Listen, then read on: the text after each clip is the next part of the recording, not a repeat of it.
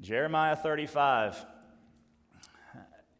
This morning's message, the most important obedience. Baptism is the first obedience after salvation. This morning we're talking about the most important obedience. John, I think you probably hear that ring that I hear, huh? Okay. The most important obedience. We'll get to that in just a minute. Go ahead and turn to Jeremiah 35. Celebrations, well, obviously, 5 baptisms. That's a pretty big celebration right there. We're excited about that.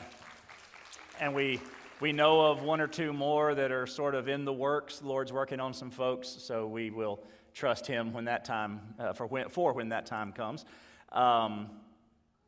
Children went to camp this week. Central Kid in Pineville at Louisiana Christian University. We survived. I've had a couple of naps. Probably need a couple more, but it was good.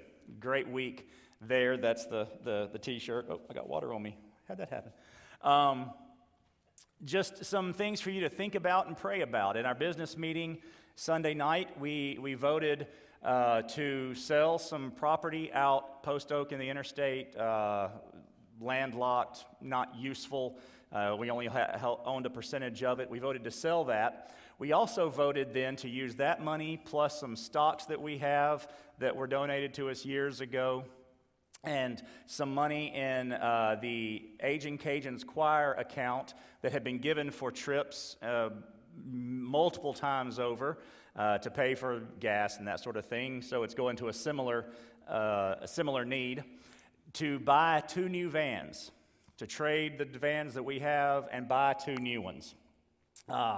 Total cash and trade-in, we hope to have $75,000 or so when the time comes, but looking at the prices of vans, unless we find somebody who is going to be very generous to us, a dealer that's very generous, we will probably need a little more money. So, if you would like to donate to that, we would love it. You just write on your envelope vans, and we'll make sure that money gets where it needs to go.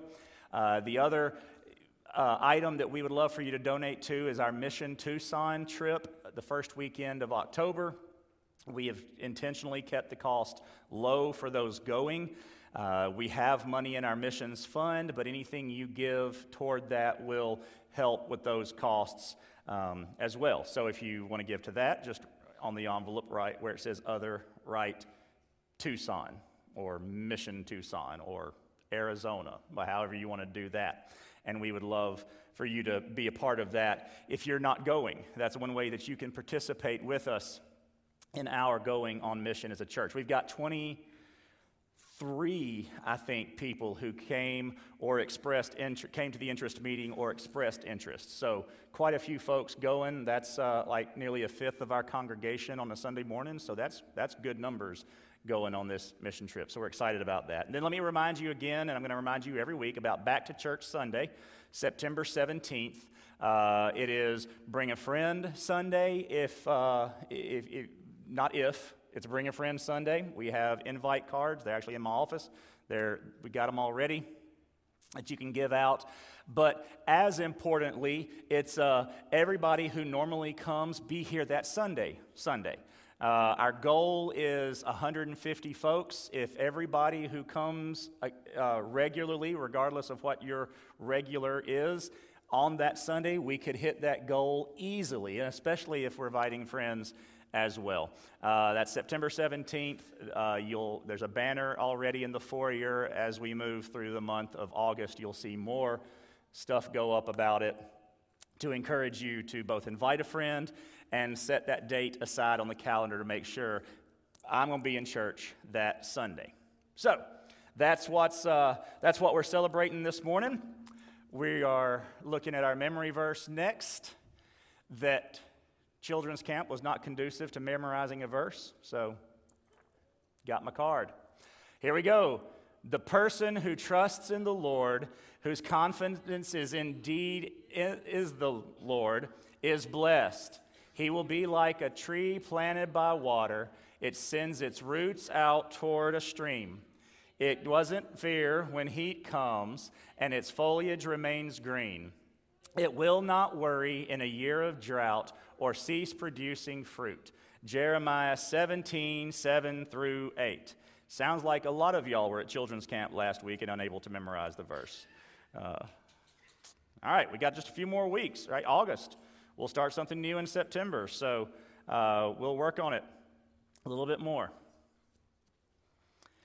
The most important obedience, Jeremiah 35.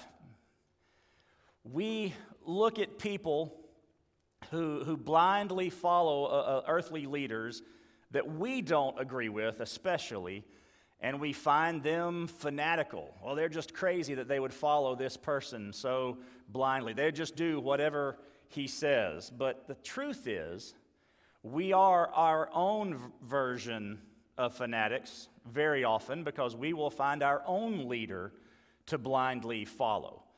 We'll do it locally, we'll do it nationally. At its most innocent, this fanaticism, this blindly following a leader, you get things like a whiteout at a football game where everybody wears a white t-shirt. They've done it at LSU. Penn State is probably the most famous school known for Whiteout Day. They do it every year. That's innocent enough. You're following a leader. You're showing your fanaticism. You are a fan. But in its worst extremes, this fanatical following of a leader can get you something like Jim Jones and the hundreds of people who committed suicide at his behest. You get something like the Heaven's Gate cult that I talked about last week, that because Jesus was coming back on the backside of the Hale-Bopp comet, they committed suicide so that they were ready to go with him when he got here. Or you have something like the January 6th, 2021 insurrection at the U.S. Capitol, where they stormed the Capitol because they believed the election was not legitimate. All those things are following a leader who, in the case of a football team, the innocent obedience, or in the case of not innocent obedience, but actual death and crime, is because of this desire, and to some extent, but this belief in this leadership. But even an innocent obedience, even this the obedience of the whiteout or the fanaticism and the adoration and adherence to a team, football, baseball, whatever, a school, or even family, if it is greater than our obedience to God, it is a condemnation or an admitting of our faithlessness to our Creator and Savior. If we are more obedient to anything earthly than we are to God, then it is sinful. That leads to our big idea this morning. Your obedience to God should be greater than obedience to any other authority. And that's what we're going to see in Jeremiah 35. There's a lot that could be said about this chapter. There are directions it could have gone, and initially thought, oh, this would be, but the point of the passage, the point of the chapter is comparison. Obedience to an earthly leader versus lack of obedience to God. We'll talk about it as we get into it, because there are a lot of nuances and turns in there. But read with me Jeremiah chapter 35. This is the word of the Lord that came to Jeremiah from the Lord in the days of Jehoiakim, son of Josiah, king of Judah. Go to the house of the Rechabites, speak to them, and bring them to one of the chambers of the temple of the Lord to offer them a drink of wine. So I took Jaazaniah, son of Jeremiah, son of Habazaniah, and his brothers and all his sons, the entire house of the Rechabites, and I brought them into the temple of the Lord to a chamber occupied by the sons of Hanan, son of Igdaliah. There'll be a test on all these names, by the way, both pronunciation and who they were. A man of God who had a chamber near the official's chamber, which was above the chamber of Maaseiah, son of Shallum, the doorkeeper. I set jars filled with wine and some cups before the sons of the house of the Rechabites and said to them, "Drink wine." But they replied, "We do not drink wine." For Jonadab, son of our ancestor Rechab, commanded, "You and your descendants must never drink wine. You must not build a house or sow seed or plant a vineyard. Those things are not for you. Rather, you must live in tents your whole life, so you may live a long time on the soil where you stay as a resident alien." We have obeyed Jonadab, son of our ancestor Rechab, in all he commanded us, so we haven't drunk wine our whole life, we, our wives, our sons, and our daughters. We also have not built houses to live in and do not have vineyard, field, or seed. But we have lived in tents and have obeyed and done everything our ancestor Jonadab commanded us. However, when King Nebuchadnezzar of Babylon marched into the land, we said, "Come, let's go into Jerusalem to get away from the Chaldean and Aramean armies." So we have been living in Jerusalem. Then the word of the Lord came to Jeremiah. "This is what the Lord of armies, the God of Israel, says. Go, say to the men of Judah and the residents of Jerusalem, will you not accept discipline by listening to my words? This is the Lord's declaration. The words of Jonadab, son of Rechab, have been carried out. He commanded his descendants not to drink wine, and they have not drunk to this day, because they have obeyed their ancestors' command. But I have spoken to you time and time again, and you have not obeyed me. Time and time again, I have sent you all my servants, the prophets, proclaiming, 'Turn each one from his evil way and correct your actions. Stop following other gods to serve them.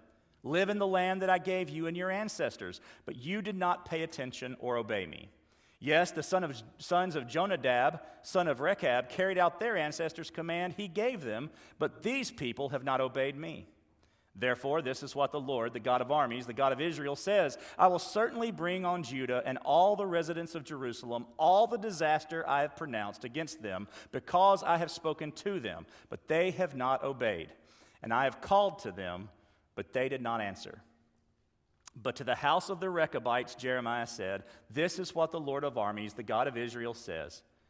Because you have obeyed the command of your ancestor Jonadab and kept all his commands and have done everything he commanded you, this is what the Lord of armies, the God of Israel, says. Jonadab, son of Rechab, will never fail to have a man to stand before me always. Your obedience to God should be greater than obedience to any other authority. There are 4 aspects of obedience that we see in this passage, in this chapter. 4 ways that God is comparing Israel to the Rechabites. Or 4 lessons, I should say, not 4 ways he's comparing. 4 lessons from this comparison. The first is verses 1 through 5, the test of obedience. The test of obedience. This happened anywhere from 600 to 598 BC. This is prior to 597, when the first deportation of Israelites or Judahites at the time to Babylon happened. When Jeremiah wrote the letter to the exiles in Babylon and told them, marry, have children, let them get married, plant, sow, build houses, etc., etc., he was writing after 597. After that first battle, the city of Jerusalem wasn't destroyed, but they were captured and carried off. This is right before that. This is a couple of years before that Jeremiah is talking about this happening. So who were these Rechabites? The Rechabite family, Rechab being the the name of the ancestor that was taken, stretches back about 300 years in Israelite history. So from 600 all the way back to 900 BC. They were actually, this family line was actually descendants of Moses' father-in-law, Jethro.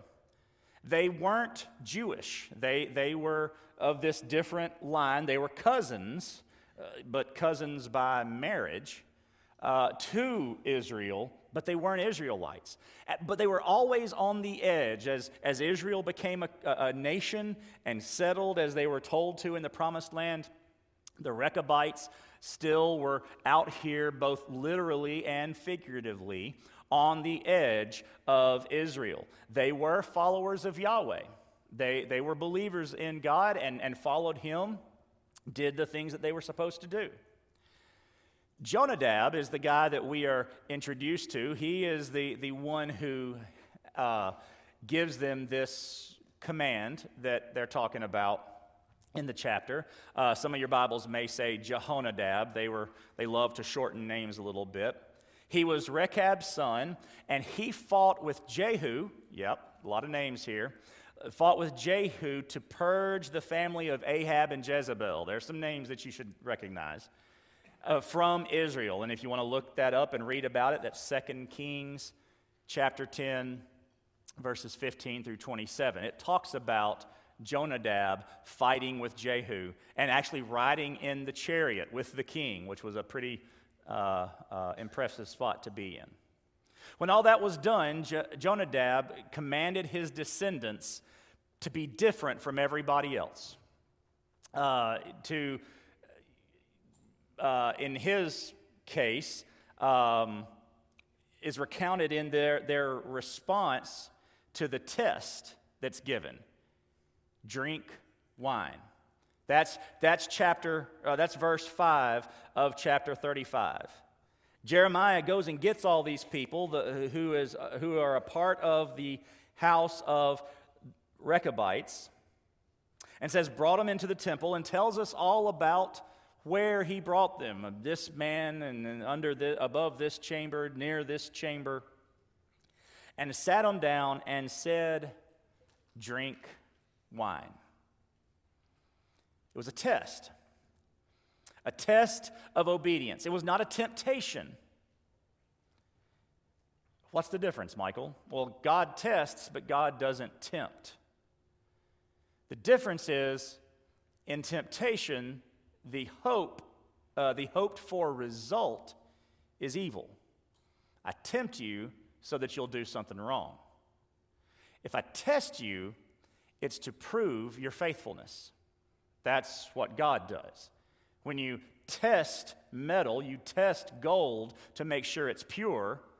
You're testing not to do something evil with the gold, but to make sure that it is purified like it's supposed to be. You find out if it's pure. Jeremiah, at the word of the Lord, is testing the obedience of the Rechabites. And we see their response in verses 6 through 11. Number 2, we have the example of obedience. In this passage, in 6 through 11, they replied, no. They used a lot more words, but that's what they said. They said no. Jonadab gave them some rules after helping Jehu win. He tells them they are to remain nomads and not settle down. And in not settling down, they wouldn't plant, because you're never going to be in one place long enough to plant anything. You're not going to have a vineyard, because vineyards take a long time to develop. And you don't need a vineyard anyway, because you need to swear off wine. Now, there were Nazirite laws. Samson, he didn't follow it, but Samson was a Nazirite. That was one of the rules as a Nazirite, being set apart as a Nazirite, was to not drink wine. Samuel was a Nazirite, and there were others. But this group doesn't appear to have taken the Nazirite vow or to be set aside as a Nazirite. This is Jonadab, for whatever reason, setting this boundary for his family. Nobody else, just his family. And they obeyed this boundary for 250 years. Generation after generation obeyed Jonadab's rules. Now, there's no biblical warrant for any of this. Again, Nazirite vow would say no wine, but this wasn't a Nazirite vow. It doesn't have that language to it. So it's not a biblical thing. It's not a passage that we read and find it instructive or normative for us today. We don't always all have to go sell our houses and just wander around the swamps here, living in tents. That's not the purpose of this. It's not a Yahweh-given command for the people. God didn't tell him, because we have no record of that. God didn't tell him to do this for his people. And we're not sure of the reasons why then. If it's not these things that I just said, well, what were the reasons? Well, we don't know. Possibly after seeing the corruption in the cities brought on by Ahab and Jezebel, but really Ahab's daddy, Omri, or any of the other kings that were evil before them, Jonadab said, y'all, stay out of the cities. That is not a good place. It could have been the corruption that comes with that, and just the natural, for them, the drunkenness. Well, not even for them. We can see it today, the drunkenness of wine. And he said, just stay away from all of that. He could have wanted them to have the ability to move when God said move. And in this situation that they're going to explain here, it was helpful that they could just quickly pack up all of their stuff and come into Jerusalem when when enemy armies moved through the deserts where they lived. It could have been that he wanted his family to have less connection to materialism. Now, nomadic herders and that sort of thing, they could get wealthy. It's not that he was opposed to wealth necessarily, but they just weren't tied to as much stuff, certainly not tied to permanent stuff. We don't know.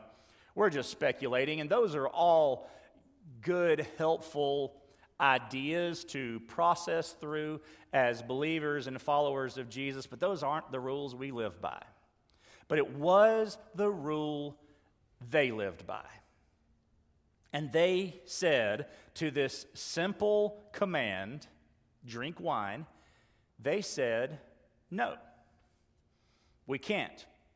We were told not to by our ancestor, our father Jonadab, and we have kept that command all the way down to now. Nobody has broken it, except that when Nebuchadnezzar sent his mercenary armies, we moved into the city. It doesn't say they bought houses, they just moved inside of the walls for protection. The truth is, these folks had all sorts of reasons to break their great, however many grandfathers' command on their lives. All sorts of compromises, all sorts of excuses, justifications for breaking the command. Maybe they were seen as, and to some extent maybe they were, just ignorant country bumpkins, or maybe they were the low-key, feel-good hippies of the day. Yeah, man, we just live out in the forest, man. We're just, and so, yeah, well, whatever, and they come in, and that maybe that's who they were. That would have been a reason to compromise. They were displaced. They had their lifestyle, though it wasn't tied to stuff as much, it was still a lifestyle they were familiar with. They had been uprooted, which they were nomads. They lived an uprooted life, but they had just kind of gone wherever they wanted to or wherever they needed to for the herds that they may have had. But now they were forced out of what they were used to doing for 250 years into this place that they didn't want to live, and that could not have been good for their psyches or souls. So in that feeling of discouragement, that would have been, well, you know what? Whatever. Doesn't matter anymore. It's a time of great turmoil, right? Armies are moving into the countryside. It won't be long before the city is under siege. So you could be hopeless at this point. Again, what does it matter? Just let's drink wine, eat, drink, and be merry, for tomorrow we may die, is what the accused, corrected landowner says in the New Testament. That is not something to live by, a statement to live by, but that could have been their response at this point. They might be looking at their own deaths. If it's getting close enough, we could die right here in the city of Jerusalem.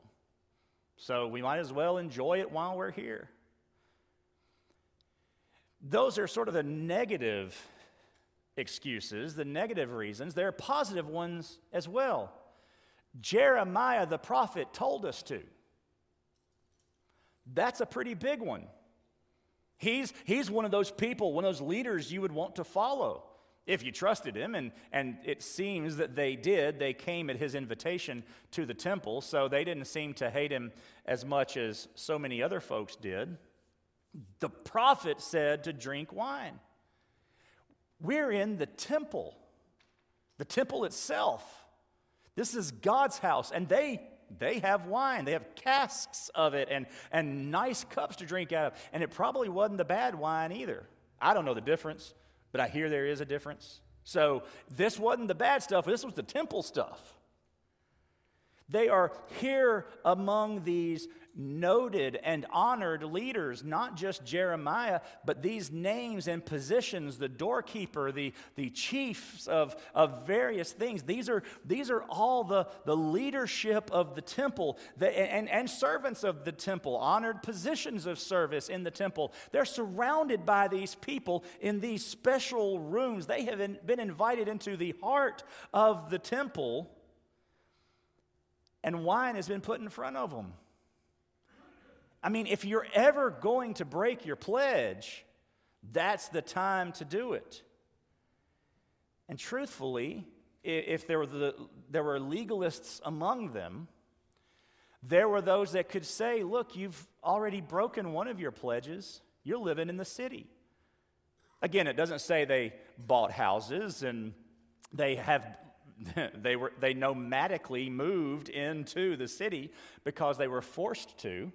So no, they hadn't really broken their pledge, but you could say, you know what, it's kind of over now. We've done this, we're in the city, might as well break them all. Now, this is not today's sermon, and this is one of the ways I thought about going and really wanted to, but didn't. We can always find excuses to break promises, pledges, or rules. We can always find reasons that we don't have to obey the Bible. We don't have to really do what God says, what Jesus says. We can always find reasons and excuses to do that. But that's not the message this morning, because they didn't find the reasons. They ignored all the reasons. They were immune to these justifications. They wouldn't compromise. They wouldn't break the rules. And they were compared favorably to Israel as a whole, but specifically to King Zedekiah. We're talking about a time of Jehoiakim right now, but the comparison is to Zedekiah. Number 3 in this passage, we see the comparison of obedience. We had the test of obedience, drink wine. We have the example of obedience, nope, because our ancestor said not to. And now we get to verses 12 through 17 where we see the comparison of obedience. Now, 12 through 17 talks about specifically the right then. The couple of years before 597 BC, the first major incursion of Babylon into Judah and the siege of Jerusalem, where so many people will be exported and exiled into Babylon. And at this moment, 600 to 598 BC, these Rechabites still obey an ancestor long dead, and Israel won't obey their living and active God. So that's the comparison. Jeremiah, tell the people, y'all don't do a thing I say, and I'm God. And these Rechabites, 300 years, 250 years later, are still obeying a guy that made rules for them that I didn't say they had to do. Who is the one that's obedient? Who is the example of obedience here?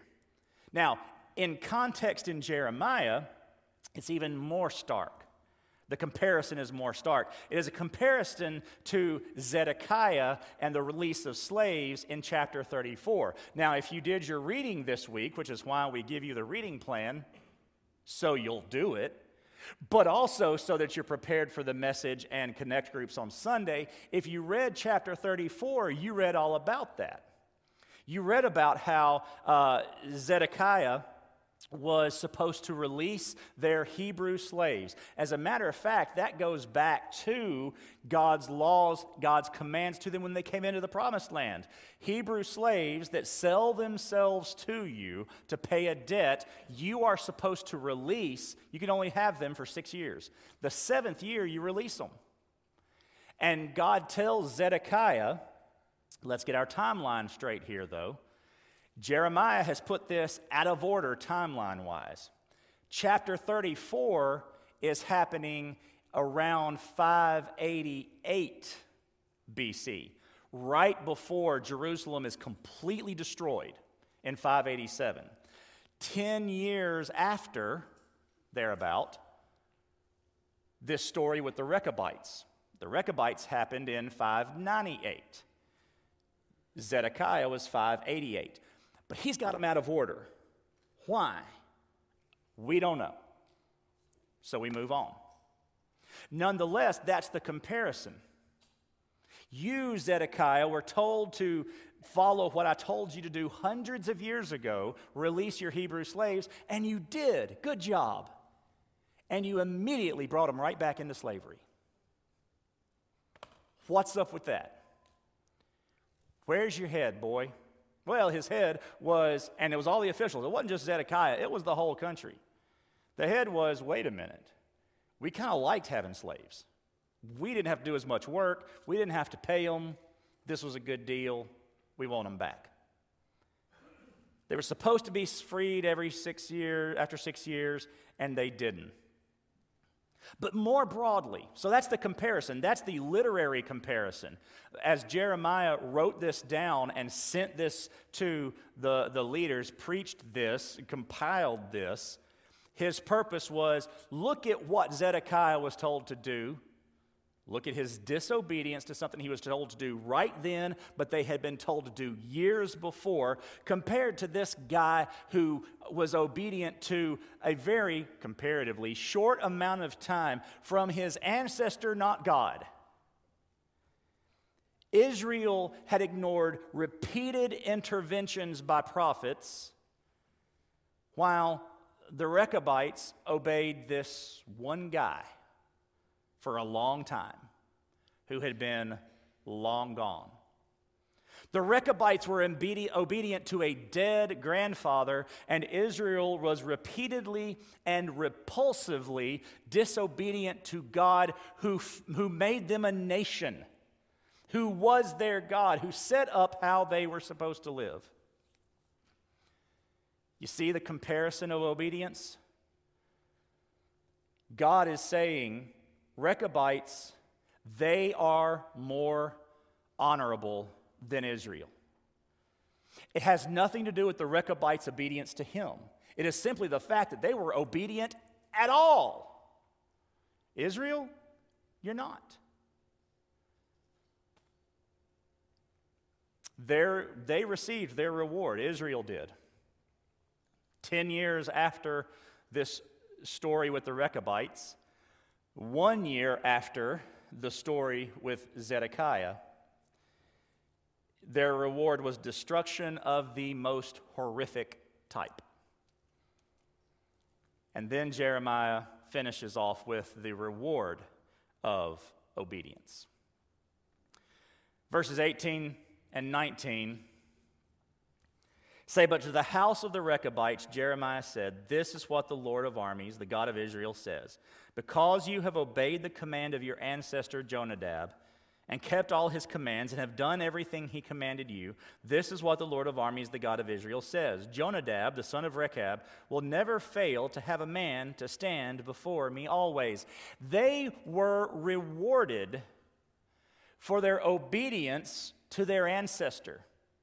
In those two verses, there is no mention of God other than He is the one rewarding. He is the one recounting their obedience. It's not obedience to Him, which it just seems odd. You would think that, I found them faithful to me in all their nomadic ways. Something like that would, but no, it's not odd. It's the purpose. This is the whole point. They were obedient to a man who, at this point, really means nothing other than the command he gave. Yes, great guy, probably. Helped Jehu against Ahab and Jezebel. Excellent. But not a lot of influence now, except the influence they still give him. And they still obey him. "I'm God," Yahweh says. "I am the one who gives you everything, does everything for you. Look around. What do you have that I didn't give you?" Answer, nothing. It's all because of me, and I will tell you over and over. I just told you yesterday. We ain't talking about 250 years ago. I told you yesterday. I told you this morning. And what are you doing? You're disobeying God. They obey a man. You won't obey me. You kill my prophets that I send you. You kidnap them eventually and cart him off to Egypt. Ignore him, beat him, throw him in jail. Do all these things. That's what you do when I tell you to do something. And these people give up wine, which for them was a big deal. Me, just tell me I got to give up sweet tea. That's when we got issues. Or Coke. If I have to give up one of those two, that's a problem. But they were told to give up wine. They have to drink water now. And water's sort of iffy. It's like real iffy around there. It may not exist, and when it does, it may not be good for you. Wine was the supplement. You could mix wine with water and kill the bacteria. It was necessary. Don't drink it. It was their medicine. Don't drink it. Because one guy said so. Israel, what are you even doing? Why do you not obey me the way these people obey that guy? The Rechabite obedience was rewarded. Even though it wasn't commanded by God, he rewarded them. The truth is, not all traditions, not all cultural norms are bad. There was nothing wrong at all with his command. They would have found it odd. I guarantee you there were people that made fun of those nomadic hippies, those Rechabites, for not drinking wine and not living in houses. Idiots. But not all traditions, not all cultural norms are bad, even if they aren't biblical commands per se. And these weren't. But God is not judging the command. God's not saying, aren't these people good because they didn't drink wine, lived nomadic lifestyles, didn't own houses, didn't plant, sow, and have vineyards. He's not rewarding that. God is, in this case, neutral to the command itself. He didn't suddenly tell Israel, be like them, follow their rules. He didn't tell them, y'all, you don't need to do that. None of that. It was simply commending their obedience versus the fact that Israel was not. For the Rechabites, this is obedience even in drought. To get to our sermon series theme. Obedience in drought. The Rechabites have been displaced by the judgment of God that they likely had nothing to do with bringing about. They probably were not being judged at all. Israel was, and they've been wrapped up in it now. Their lifestyle, their lives have been overturned because of this new metaphorical drought, and yet they are obedient anyway. They are faithful anyway. Again, this isn't the sermon because we're not really focusing on the Rechabites, but we can't pass this up. Your circumstances, whether good, like being in the temple, or bad, by like being moved out by war, have nothing to do with your obedience. What circumstance are you in right now that makes it impossible for you to be obedient to God? The answer is nothing. None. There's no circumstance of your life that means you can't be obedient to God. Oh, you've got excuses. You've got justifications. You have reasons, but none of them are good. There's no circumstance that says, well, I'm off the hook in my obedience. Because obedience is even required in drought. And let's pause here at the end for just a moment to realize this too. If God will bless obedience to an ancestor, do you not think he will also bless obedience to himself?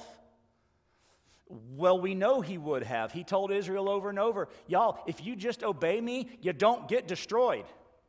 It's pretty simple. Do what I say and live. Do what I say and exist. That's a pretty good reward. Well, what are you going to give me, God? Well, I won't kill you. Okay, I like that. I mean, $1 million would be nice too, but not dying is great. Especially not dying horrifically by being impaled on a stake or skinned alive or having various parts cut off while I moan in agony. You know, stuff, things like, sure, all right, I like that. I'm okay with that. No, they weren't. But obedience is also its own reward. Be obedient because God told you to be obedient. And you will find that obedience comes with its own reward. Obedience is the reward. Years ago, obviously, because it's a high school story, after a car wreck that we were in when I was almost 18, and my mom was in the hospital for weeks, I think maybe 13 weeks if I remember correctly. Daddy still worked, so often I would spend the night at the hospital in Baton Rouge and then drive to Watson to go to school the next morning at Live Oak High School. It was a 25-minute trip. Oh, no, she was at the lake, so it was probably longer than that. It took a while to get to school, and I was late a lot to school. And the school secretary that we checked in with was a lady by the name of Jackie Hoover. One of my best friends was in my class. That was her mom. Her dad was superintendent of another district or principal of another school or something. Anyway, well-known family. They went to our church. I knew Miss Jackie well. So one particular morning, I got to school and was 10, 15, 20 minutes late, whatever it was, and Miss Jackie, knowing the situation, said, "Oh, were you at the hospital with your mom?" And I said, "No, ma'am, I'm just late." And she said, "Oh, okay. Here's your tardy." And I even said something along the lines of, "I don't get rewarded for being honest?" And she said, "Honesty is its own reward." I didn't think so at the time. I thought, not getting a tardy is also a reward. Just throwing that out there. But she was right. And clearly that has stuck with me because that was 30 years ago. And I still remember that moment. Honesty is its own reward. Well, honesty is really just a form of obedience. So I think Miss Jackie would also have said, and if in some similar situation, obedience is its own reward. This morning, you have to decide which command you're going to be obedient two. You have to decide what the most important obedience is in your life. You need to decide, is it the situation that is leading you to make some compromise in your obedience to God? Is that what's most important? Is it some obedience to some other group, some other leader that is leading you to compromise? Or is your most important obedience to God? We really have to decide that every day as followers of Jesus, and probably multiple times a day. Maybe this morning you need to be obedient to the command to repent of your sins and to take up your cross and follow Jesus. That's a command. You have to do it in order to be saved. Repent of your sins and believe in Jesus for salvation. It's not a maybe. It's not a well, it'll work out. No, it won't. It's a command. If you do that, if you obey the command to repent, there's blessing. There's reward. Maybe it's obedience to believers' baptism, like we saw with 5 folks this morning, following in obedience in believers' baptism, being baptized after you have trusted Jesus as your Savior. A direct command of His, as a matter of fact, to repent of your sins and be baptized. In that obedience, there's blessing. Maybe it's obedience to joining a church, to putting down spiritual roots, to put down spiritual family roots, being a part of the congregational leadership that guides everything we do as a church, as a local body of Christ. In that, there is blessing. Maybe you've done all those things, and maybe it's just day-to-day obedience to the call and commands of Christ. Oh, child, there's blessing in obeying Jesus. This morning, what is your obedience? What is the most important obedience for you? Your obedience to God should be greater than obedience to any other authority. What is He telling you to do this morning? Obey Him, whatever it is. It may be coming to Christ. It may be salvation, believing on Jesus for salvation, repenting of your sins. Basic understanding of you are a sinner, and the wages of those sins, that sin is death. But the gift of God is eternal life in Christ Jesus our Lord. You can have salvation. That's what these 5 believed. And they followed in obedience. But first they obeyed the command to repent and be saved, because they knew their sinfulness, and they knew only Jesus could take care of that. And then they made the decision for that first obedience following salvation to be baptized. Maybe that's your decision this morning. Take up your cross, leave your life, follow Jesus. Maybe that's your next step. Maybe your next step is baptism or submitting to God in some other way. You've been baptized, conforming your life to Christ, obeying His commands. Maybe it's joining this church, being part of this local faith body, faith family. Whatever your decision is, we pray that you would share that with us. Let us know so we can pray with you and for you, so we can rejoice with you, so we can plan the next one of these, so you can be baptized and follow in obedience. But today, choose the most important obedience, obeying God no matter what. Pray with me. Lord, we love you. We praise you. God, you are great and greatly to be praised, Lord, and we fail to do that way too much. But Lord, we also fail to do that in our actions. We say with our mouths we praise you and that you are great and worthy to be praised and awesome and all these things. And then by our actions, we often deny the very things we speak. Lord, we confess that sinfulness to you this morning. We confess that we don't obey you like we should.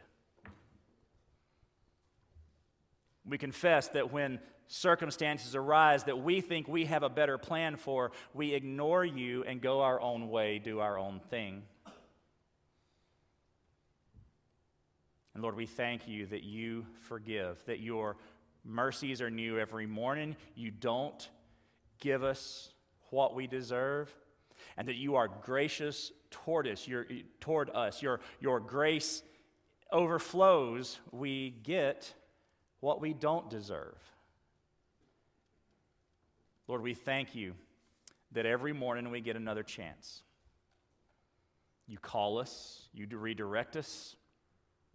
But Lord, let us not presume upon that grace. Let us not, as Paul said, sin more so that grace can abound. But Lord, let us devote our lives to you, give them to you, be obedient to you, a living sacrifice to you,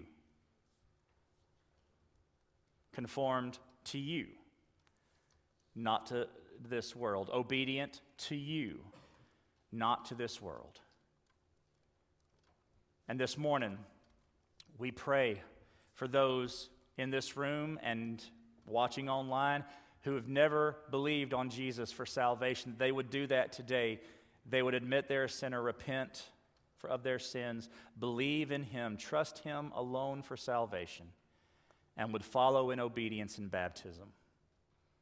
Give their lives to you. Take up their cross, follow you, leaving everything.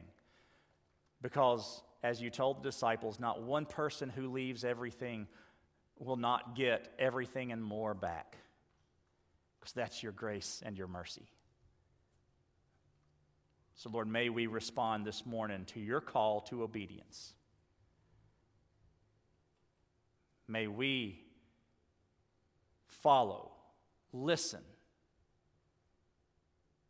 and obey the most important obedience in our lives, you. In Jesus' name we pray. Amen. So if you'd like to trust Jesus for salvation or have some questions about that, Chelsea will be up here to my left. I'll be over here to my right. Lee Bird, one of our deacons, Kirk Mellard, one of our deacons, and then Justin, our youth minister, will be in the back. If you'd like, nope, Justin will be upstairs. Sorry. But our deacons will be in the back. If you'd like to pray with them, if you'd like to join our church, whatever your decision is, we'd love to pray with you about that. Maybe you just want to come up here and give something to the Lord and make an altar out of this stage. Whatever your decision is, do that this morning, because your most important obedience is the next thing God tells you to do. Don't tell him no. Let's stand, let's sing, let's worship, and do business with him this morning.